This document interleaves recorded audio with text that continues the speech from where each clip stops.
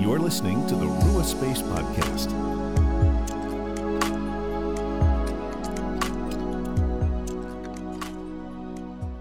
Hello, friends, and welcome to the Rua Space Podcast, where we help you make space for the Father, Son, and Holy Spirit in your everyday life. I'm Phil, and I am joined today once again by Steve Denler, theologian, musician, therapist, business owner, and more. And we are continuing the discussion that we began in the previous episode called Rethinking Sin.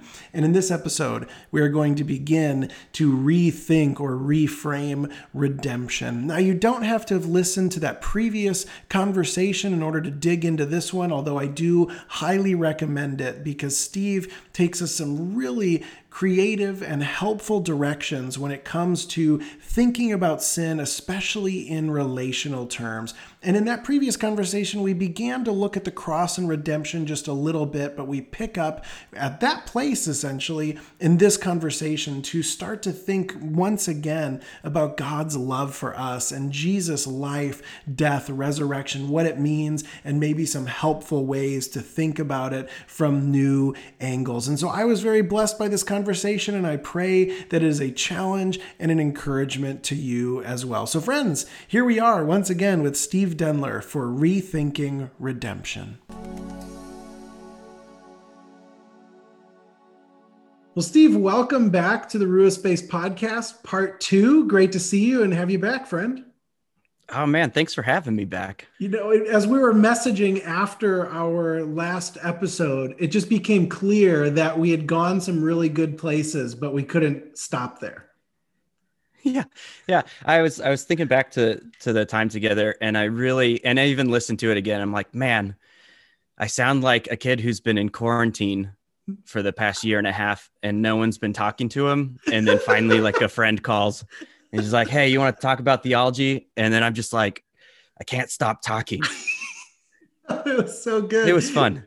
It was so good. Editing was challenging because I had to figure out, all right, what exactly are we going to include and not include here? So that was really good. But so this is part 2. We're going to continue. For those of you who are able to listen to part 1, we're going to sort of pick up with a little bit of what we touched on at the end of that episode, but maybe it's been a long time for you. You're maybe listening to this months after it came out, or you didn't listen to part 1. Steve, can you just sort of recap for us in like 60 to 90 seconds? We had started digging into sin, and you have a much more relational view of it. So could we just recap that, and then we will sort of pick up from there? Yeah. So what we were talking about in our last podcast is this idea of sin not being a substantive thing. Looking at sin more in a relational context, that sin is an inward turn away from relationship. Away from the very thing in which we're biologically, psychologically, or theologically wired for, that the imago Dei within us, we're made in the image of a relational God, and that life is found in relationship with one another. And so sin is anything that moves us out of relationship.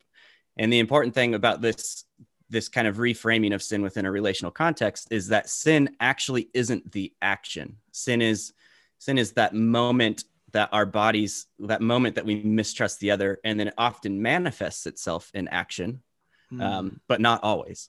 And I think one of the important things that actually wasn't made clear in our last conversation was that sin does not make you bad.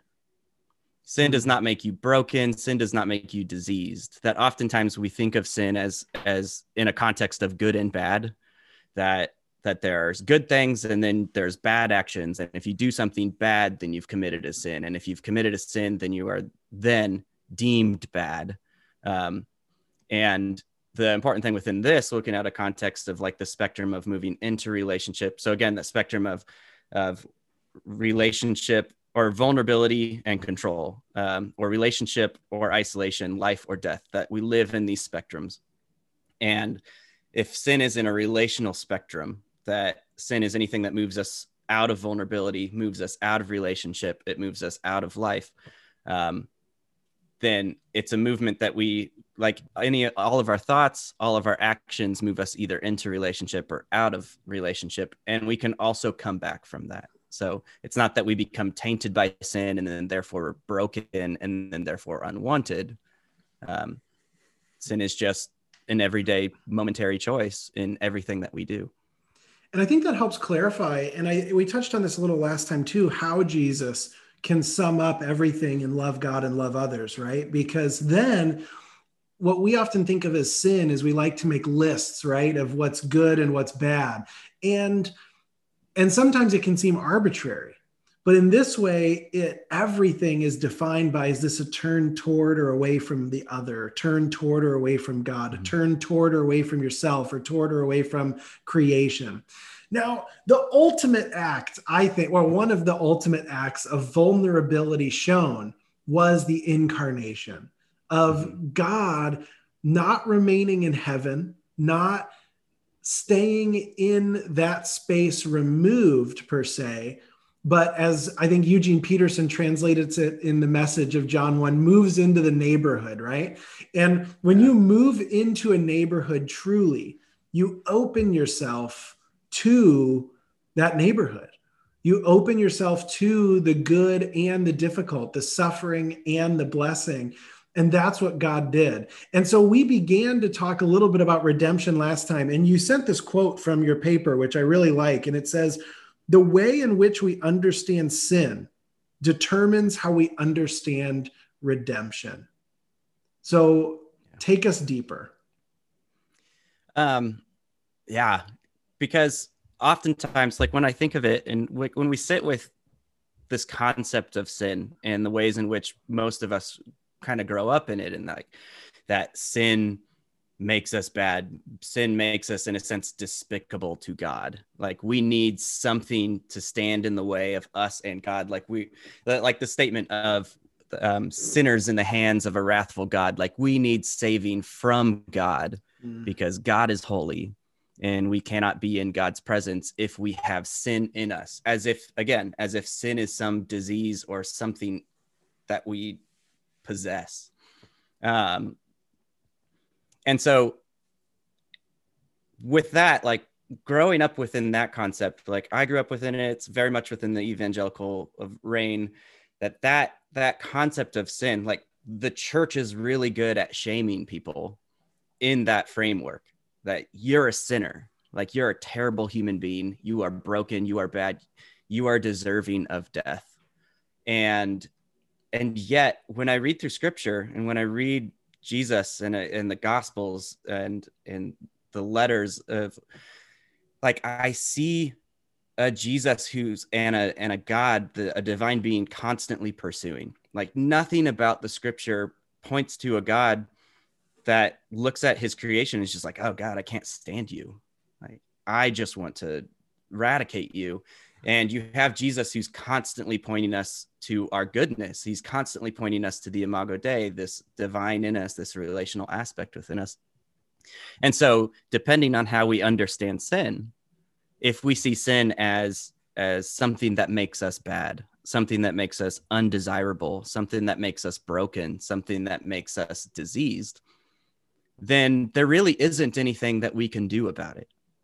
It's in a sense that framework of we're guilty and we can do nothing to justify ourselves. And so we're sentenced to death. And the only thing that will save us is like Jesus on the cross, that we then create this thing. It's like, okay, God comes and he forgives us or he eradicates the sin in our lives and we're made holy again. I think one of the things, like I grew up being told that if I were to stand in the presence of God, I would explode because of my sin, that God is a holy, pure, blameless being. And my sinfulness in my body, if I were to show up in God's presence right now, I would just explode because God cannot be around me. And we internalize that. Like words matter. And so when we internalize sin, it's like, yeah, it makes you a diseased being. And once you're diseased, you pass on your disease to the generations after you. That it does something to us. It leaves us kind of helpless. It leaves us like, what do we do with this? And so to change the concept to our understanding of sin, not as sin makes us bad, but sin is is our movement out of relationship. Sin is that movement away from vulnerability, which is terrifying. Sin is that movement out of relationship, which leaves us feeling safe because we remove the danger of another hurting us or disappointing us. Then we begin to see that sin, I mean, one, doesn't make us bad, and then therefore we don't need something to like fix us or change us. We begin to see that we're invited into the process of salvation, of redemption, that Jesus is the whole ministry of Jesus saying like repent, like the word repent is teshuvah, and teshuvah means return. Mm-hmm. It's this turnaround. Like Jesus's entire ministry is calling out to people being like, hey, stop what you're doing, turn around and come back. You are removing yourselves from the very thing that makes you alive. And so to change our concept from sin into this relational realm, one, we get to become a participant, and we get to be, as Paul says, we get to work out our salvation. We get to continuously process out, what does it mean to be saved? What does it mean to return to what it means to be human? And God doesn't become this wrathful being who wants to destroy humanity. God gets to be the father of the prodigal son story, who's running out to us. God gets to be a being who's constantly in pursuit, constantly inviting.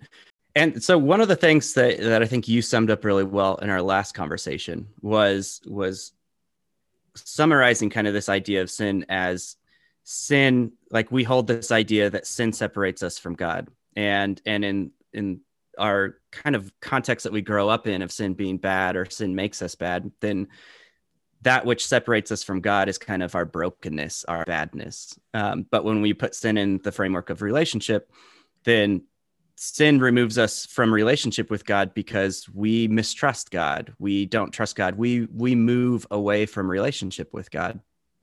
And so one of the aspects of that, again, that framework of like how we understand sin really impacts us in what we're able to do and what we invite ourselves to do is this is one of the very things that I work with in therapy a lot. That in therapy, I'll sit with a client, and often it's this space, this internalized belief within their body of just like, I'm bad. Like I'm broken. Like I'm a broken human being.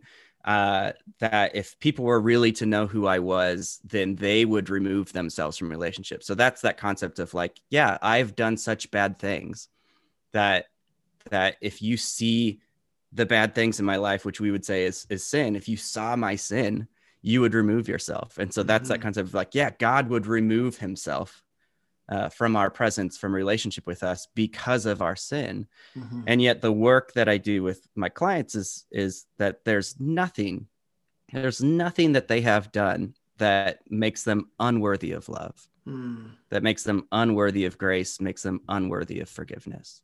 And that space of like, we have to first kind of rework that we are not broken or bad, and we can make changes and move into relationship and trust, and vice versa, even with the sense, and then God wants us, God pursues us, God loves us. As you brought it into the therapy context, one of the things that came to mind for me, and of course you have a lot more training in therapy than I do, but one of the things that sort of makes sense to me, that at least through my experience says is true, is that what we've often experienced from others is what we then do or further on to others in our life, right? What we think we've received is what we give often. Now, not always the case, but my assumption would be, and maybe this is part of the healing process, is not passing that on, but I start thinking of cycles and the ways that these things start to circle. And even, we can talk about generational sin or whatnot, right? That things, how they get passed down. So if someone comes in and thinks they are unworthy of relationship, or they've been taught all their life what it means to be worthy and that they are not, I'm assuming that impacts their worldview and the way that they then relate to others. Am I correct in that? Yeah. in psychology, there's a thing called attachment theory, in which in the first couple of years of your life, you internalize a lens by which you understand whether or not you can trust the people around you. That if in the first couple of years of life, if your primary caregiver is really attentive to you, attentive to your cries, gets you food when you need food, then you internalize within your being, I can trust others. My needs and wants matter. I can trust that I can bring my needs and wants and the other person will work with me in it. If our primary caregiver is absent, doesn't actually engage our needs all that often, all that consistently, then we begin to internalize that our cries are worthless, are pointless, and we need to fend for ourselves. And we kind of grow up with that internalized framework of if I need something, I have to do it myself. I cannot trust others. And there's more to it, but this is a framework that, again, if we put it in the concept and the idea of sin being relational mistrust, then there you have intergenerational sin. Like you're born, you experience the mistrust of the people around us, and we then internalize an idea that we cannot trust. And the thing with attachment theory is the attachment that you hold. If you hold a framework of, oh, I don't trust that my needs and wants are going to be cared for, so I'm going to be really independently driven, you aren't going to show up for your child in a very attentive way. And we often pass our same attachment to our kids. And then our kids grow up being like, oh, I need to be independently driven. I need to pick myself up by my bootstraps. Like I cannot trust. And so, yeah, absolutely. How other people impact us, how other people treat us, in some sense, we then create story of like, oh, yeah, I guess I shouldn't do that because I guess my needs and wants are a burden that I need to be able to manage this myself. And so we remove parts of our being because we're seeing ourselves as the enemy to relationship, when in reality it's other people's control, other people's mistrust that then leads us to mistrust. And we see that in Genesis 3, when Adam and Eve eat the fruit, there's this sense of what started in a concept of, is God trustworthy? Is God keeping something good from us? And the start of, oh, I don't trust God. So this movement out of relationship with God, you suddenly then have Adam and Eve at each other's throats, blaming each other, hiding from each other. And what happened in that moment? Like nothing. It was just the experience of mistrust then begot more mistrust of others around us.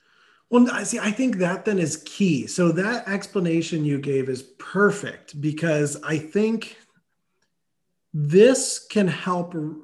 I think we're going to call this episode Rethinking or Reframing Redemption. If the other one was sin, this is going to be redemption.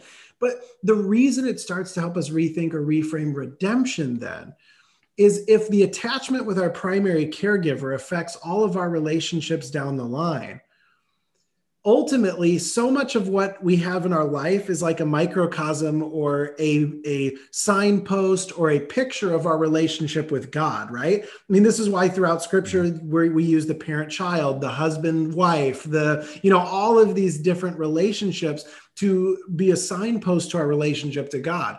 So if our primary attachment then, quote unquote, to God is God can't stand me because I am a sinner who has done these things, I'm disgusting, God cannot love me without blank, I have to think that is going to affect how we treat the other in terms of, now you are disgusting before God because you do this. And it almost starts to give us a way of, well, at least I don't do that, right? And doesn't that give us a way to start pushing the other way? I mean, I'm trying to think, in our previous conversation, part of what didn't sort of get into the episode, because we had so much good on that sin, was sort of this discussion of our divisiveness in our world, right? Especially with the pandemic and everything that's been happening, the way social media plays out.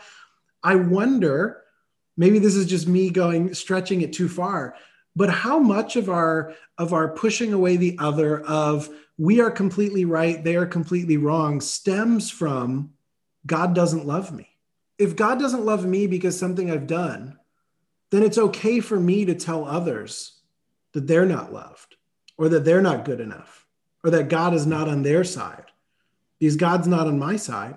How could God be on your side? I mean, there's part of me that sits with that. In yes, oftentimes we then put on everyone, like everyone is a sinner, everyone is bad, we're all to be blamed, and other ways we do consolidate it within ourselves. We Yes. consolidate it, and it's just like I'm the only one who's bad. Everyone else has it together. And yeah, it can go. Okay, so it can flip that way too. yeah, and so when I hear you say that, it brings to mind Jesus talking about a Pharisee and another praying in the temple, right? And you have kind of this common person like beating his chest and like saying, God, like forgive me, like I like. You have this person in a posture of, I have moved out of relationship, like accept me back, like I recognize it, like bring back. And then you have this Pharisee who, again, as we even talked about in our last time, like does all the right things. Yeah. Like does all the right actions in what it means to be a good follower of the divine, and yet is far from relationship with God. And you have this Pharisee who's looking at this person who's beating his chest and being like, God, like forgive me, a sinner, someone who's moved away. And this Pharisee looking at him and being like, thank God I'm not like that guy. Yeah. Yeah. Like I've got it all together. It's I've done it. Like I don't need you, God, in a sense. And so when it comes to this space of like how we even view God, or how we view what God thinks of us, or how we then internalize even as children, like how does our parents look at us? Like everyone grows up within a different parental framework. Like some people have parents who are awesome and care for them well. Some people grow up in really horrific households and walk away with this internalized belief that I'm not worthy, I'm not lovable, I'm not good.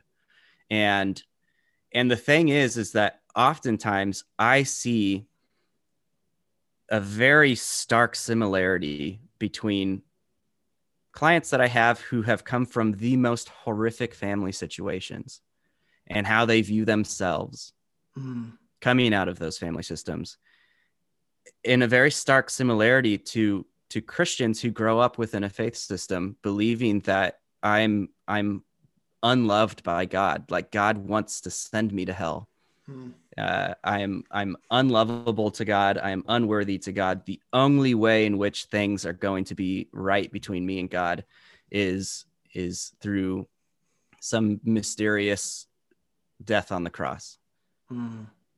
It's a very similar trauma experience, and what we internalize within our bodies of who am I to God, who am I to my parents, who am I to God, is a very similar framework. And that's why it's often really hard for people who grow up in households where their father is actually a really absent or really unhealthy model of healthy relationship to believe that, well, God loves me, but then I'm also hearing these stories of a wrathful God who wants to kill me. It's like, that sounds more like my dad. Like I can resonate with that. That makes sense to me. I can't resonate with this idea of God loving me. Yeah. And so to move to that redemption, then, there are many ways to understand God's movement toward us in the incarnation and what happened on the cross and what happened in the resurrection. But it seems to me then to rethink it or to reframe it on one level is to see it as God's ultimate sign of you are loved, period. Like end of story, right? Like God opens God's self to the most vulnerable thing possible, suffering and dying, because the system couldn't take someone where everyone's welcome at the table, right? It didn't allow for that type of thing. And so they kill him. And that to me then is to reframe at least one way to start thinking of it is The redemption is God showing us you are welcome and I love you. And I'm showing you through this just how deeply that's true. Yeah. When we started talking about the cross in our last conversation, you again had reframed it really well, that the cross is us saying no to God, and even to the point of killing him, and God coming back to life and being like, I am always going to pursue. And that's really kind of how I see the cross, that I see the cross about as much as I see the tree in the Garden of Eden. Like namely what happens on the cross is about the same as what happens with the tree and the eating of the fruit in Eden, which is namely like nothing. That when Jesus dies on the cross, it's not like an EMP goes off and the shockwave of an explosion eradicates sin from us and makes us acceptable to God. But the cross reveals, that we cannot stop God from pursuing, that God pursues us even to the extent of vulnerable incarnation. And even in the sense, like the greatest offense to relationship. So if we're wired for relationship, if we find life in relationship, the greatest affront, the greatest offense to that wiring within us is to murder the other person, to completely sever relationship without the possibility of reconciliation.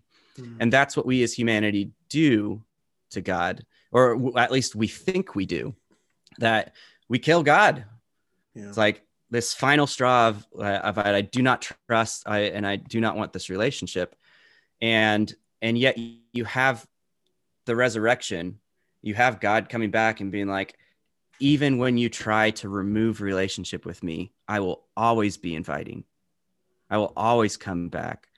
And so that, to me, in a sense, like this cross is, again, using your language, like it's this signpost to who we are and always have been. Before the cross, after the cross, from the very beginning of creation, we are invited to be in relationship with the divine, with each other, with creation, with ourselves. And the cross, once again, is this, like, let's put a mirror up and show our humanity or our inhumanity in the murdering of another human being. Like that God on the cross basically reveals, even in this, even when you turn away this far, there's grace. There's forgiveness, there's invitation. There is nothing that you can do that will remove you from being worthy of relationship. And that's that context within the therapeutic realm. When people internalize from all of the disappointment and pain that they experience, we make up stories to make sense of, why is this happening? It must be me. And the therapeutic realm is this sense of like, no, there's nothing that you can do that will remove your worthiness of being loved. You know what that brings up for me is, it reminds me of Jesus' parable about the man who had this great debt, right? Beyond what could possibly be paid back in his lifetime, maybe multiple lifetimes. And that person is forgiven that great debt, right? Mm-hmm. And to me, what's happening right there, and I think this is what I was trying to get at a little earlier, and maybe I didn't really phrase it all that well, is what Jesus is doing in that parable is not letting him off the hook. What I mean by that is, in the worldly system, he's being let off the hook if he doesn't have to repay his debt, right?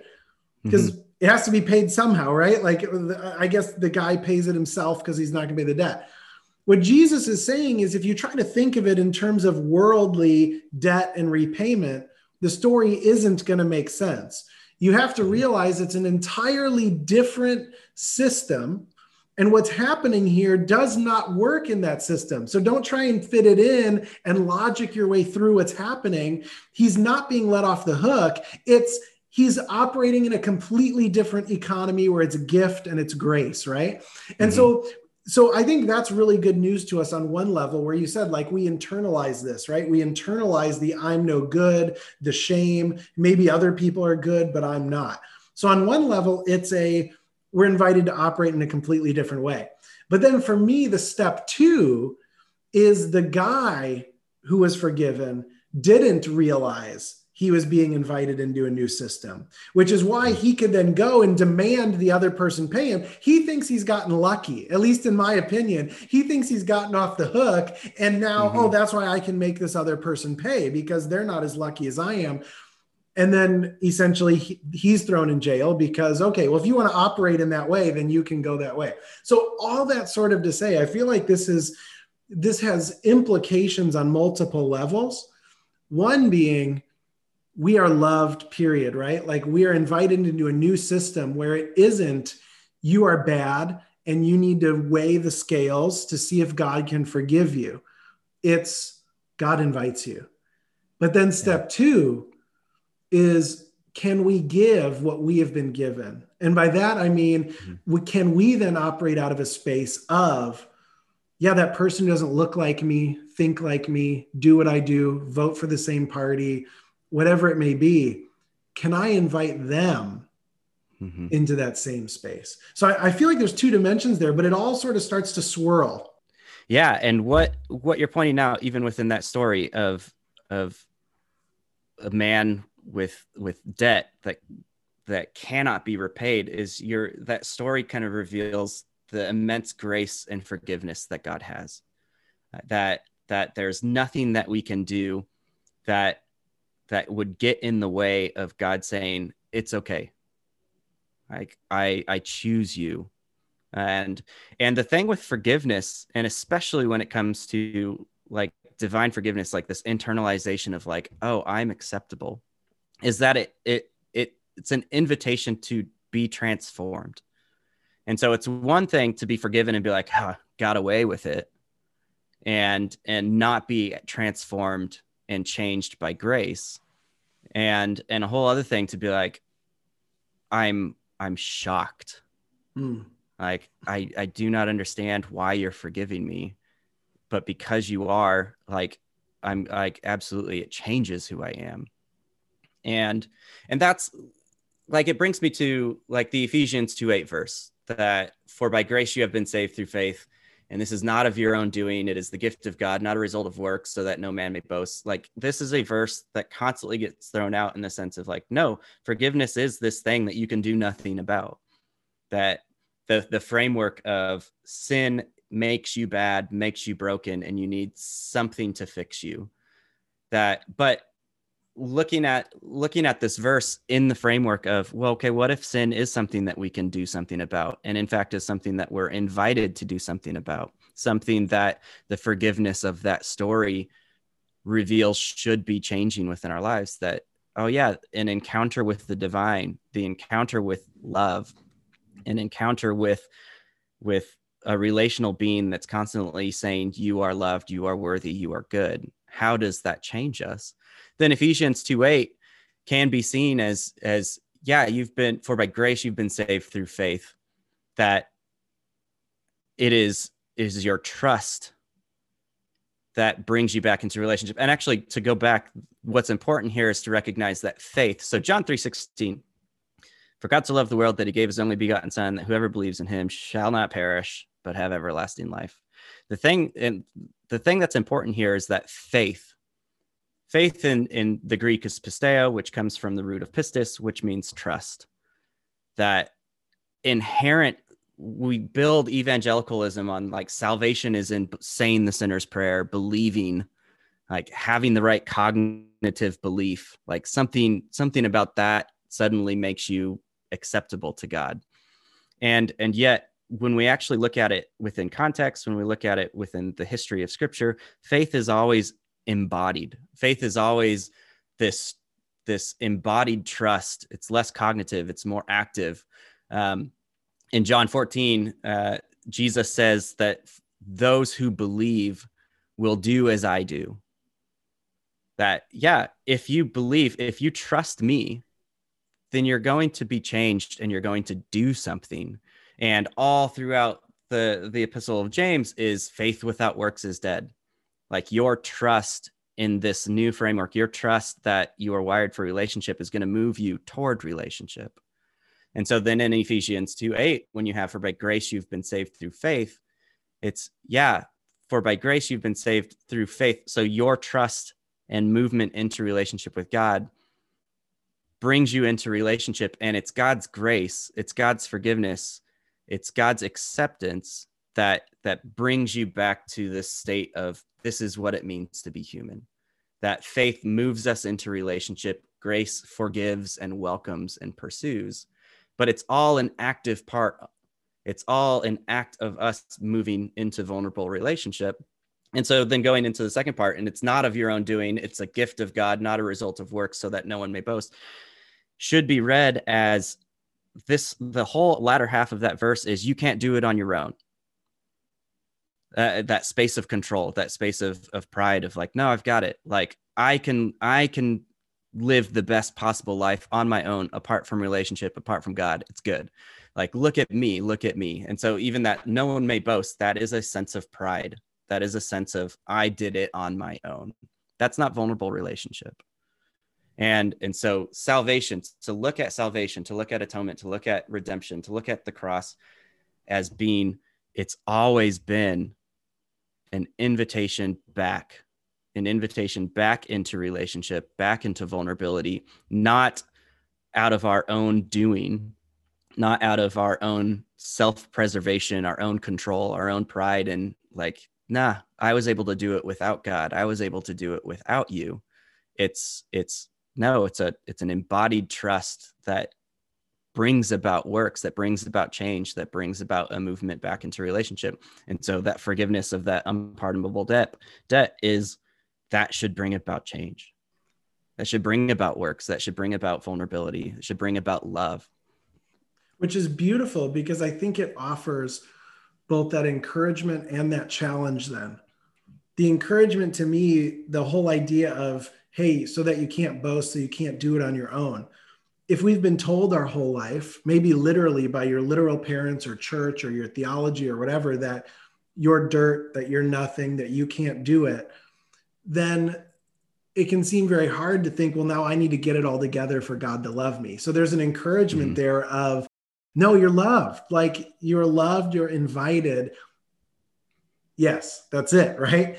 But then I think there's that next step of that verse is, so that no one may boast. Secondly, then, let's not put bars for other people to have to cross to also come to the table, to not become the parable you shared of the Pharisee standing close to the temple while the tax collector was far off and saying, thank you, God, I'm not like them. So it gets back to me to that double side of, on the one side, we have to, to realize the invitation is free, that it's given to us, that we can move toward that relationship. But then I think it also frees us to enter relationships with others that maybe you've been uncomfortable entering, because you think, oh, well, they do this or they have that lifestyle. So, you know what I mean? There's sort of a sense of they're invited and they're loved too. And so we can be free maybe to invite others to the table. But one question I did want to ask you, I mean, unless you have something you want to go further on that, one thing is I want to pull that therapist out again, if possible. And someone listening to this may still have that sense of, it's really good to hear that, but I've been beat down so far, I don't know if that can really be true for me. Is there any way, and I know obviously going into therapy where you work your story over weeks and months and years, we can't solve it in 5 minutes, but is there maybe a truth you can speak or an insight for people to realize, no, you really are loved. It is real for you.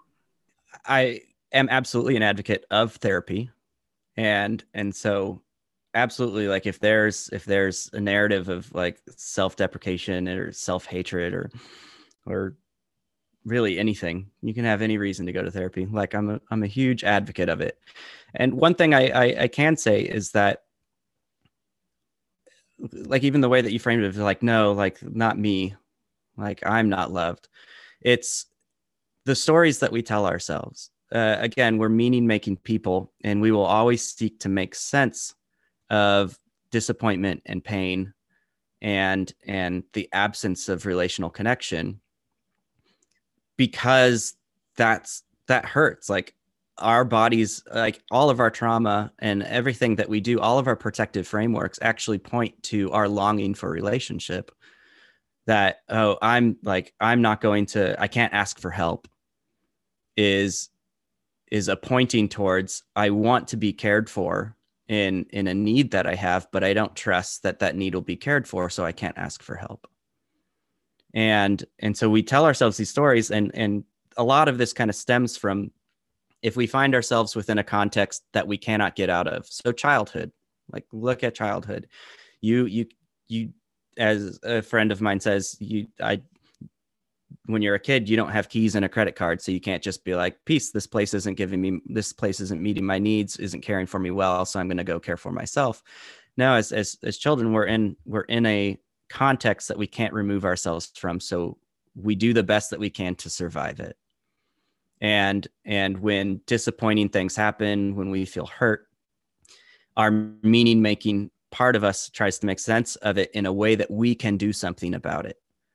And so if we are hurt or we're disappointed or our needs aren't getting met, we're not going to internalize a framework of, oh yeah, my parents are really just letting me down. Like my parents aren't caring for me well. My parents, like I am worthy of that, but I am not being loved well. No, we're going to internalize a story that puts us in control. So again, a movement of control that, I didn't get that because I didn't do enough. I didn't get cared for the way that I wished to get cared for because my parents are too busy and I'm a burden. My needs are a burden. And we internalize these frameworks in order to mitigate pain, in order to mitigate disappointment, because if I can remove my need and my desire for care, if I can remove my need and desire for love, then I'm not going to be disappointed at its absence. And one way that I'll say it is that oftentimes we sacrifice relationship for proximity, that we will do everything in our power to remove tension and conflict because we feel that tension and conflict will push people away by removing our wants, our needs, our hopes, our opinions, our preferences. Hey, what do you want to eat for dinner tonight? Oh, I don't care. Whatever you want. Because I'm afraid that if I offer something and we do it, you're going to resent me for picking a food that you don't want to eat. We remove conflict, but we also remove ourselves in the process. And so now we have proximity with the people that we're around, but we don't actually have relationship with them. This relationship in which they hold our wants and needs and we hold their wants and needs, and we learn how to exist in the same space together. Oh, and how we teach people to do that with God. I feel like that's a whole nother conversation, but yes. Wow. Mm-hmm. So good. Yeah, man, to have conversations around, what do we make up about God and how does that impact who we are? And how does that change how we show up in this world? Like again, back to the conversation of like, so what is salvation? Like, what are we being saved from? And are we a participant in that or not? That all of this changes how we see ourselves in this movement of the church. That and even if we bring it to the concept of the church, like the story of Acts, here is a group of people who have figured it out. This group of people who are just like, oh, like we are to love one another. We are to be a community of grace and forgiveness and acceptance.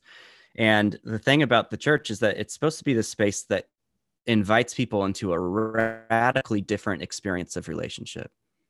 That when you have people come in being like, I'm not worthy, or I'm not worth love, or I can't trust you, to suddenly encounter a group of people who radically love, who radically say, no, you're absolutely worth love and getting your needs and wants cared for. Like, oh, you don't have a shirt on your back? Like, let me give you one. Like Jesus saying, not everyone who says, Lord, Lord, will experience the kingdom of heaven. And again, the kingdom of heaven is at hand. It's like only those who do the will of my Father. It's that sense of your belief isn't going to save you. Your trust and that movement into relationship, that's what saves, because that's what invites you into life, and that's what brings transformation. And that's that sense of like, here's a radical community who embodies that trust, that awareness of like life is found in relationship, and invites people into this experience of like, your needs are your needs matter. Your wants and needs matter. And we are here to love you and care for you. So good. I think that there's some really good questions then in what we've been talking about, and especially in that last space there.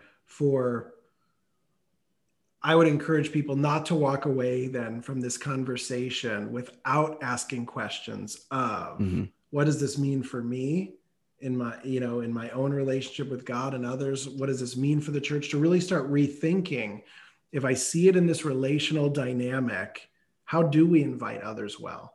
How am I invited well? How, am I loved and love? Sort of those two sides of the same coin.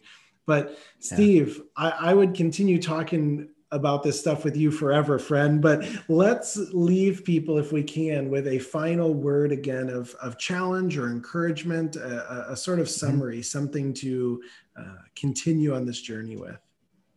Yeah, I would say that I hope that this conversation, or kind of wrestling with, okay, if sin is relational mistrust, and then this concept of, okay, so then what does that mean for salvation? What does that mean for atonement? That, oh, it's not that I'm broken or bad or diseased and need a cure from, but it's this awareness. Again, Genesis 3, their eyes were open to mistrust and the possibility of harm, and how the cross opens us up to this realization of like, oh, wait, actually, we've been doing it all wrong, that life is found in relationship. Again, it's a signpost. It's this movement towards. I would hope that this conversation, or these questions, or even just being curious about this, gives us, in a sense, hope that we can do something, that it's not that we're existing in this life waiting for the next, that no, I'm a sinner and I've said the right prayer and life is still really terrible. And I'm hopeful that when it ends, I get to experience life. Like, no, Jesus's whole ministry is about life is found here. I have come so that you may experience life, and life to its fullest now. And so I'd hope that this wrestling of just, no, salvation, you get to be a participant. That when I talk with my clients who come in and are really just beat down and see themselves as broken and bad and not good, there's a hopelessness there. There's a hopelessness that there's nothing that can happen short of a flip switching or some magic pill that suddenly changes who I am. Like, there's nothing I can do. And that's that concept of sin is making us bad. There's nothing we can do. So that concept of sin leads to a hopelessness. But to see sin as relational, to see sin as not something that makes you bad, but is just the everyday momentary choices into or away from relationship. God invites us into this participation of like, you can choose to come back.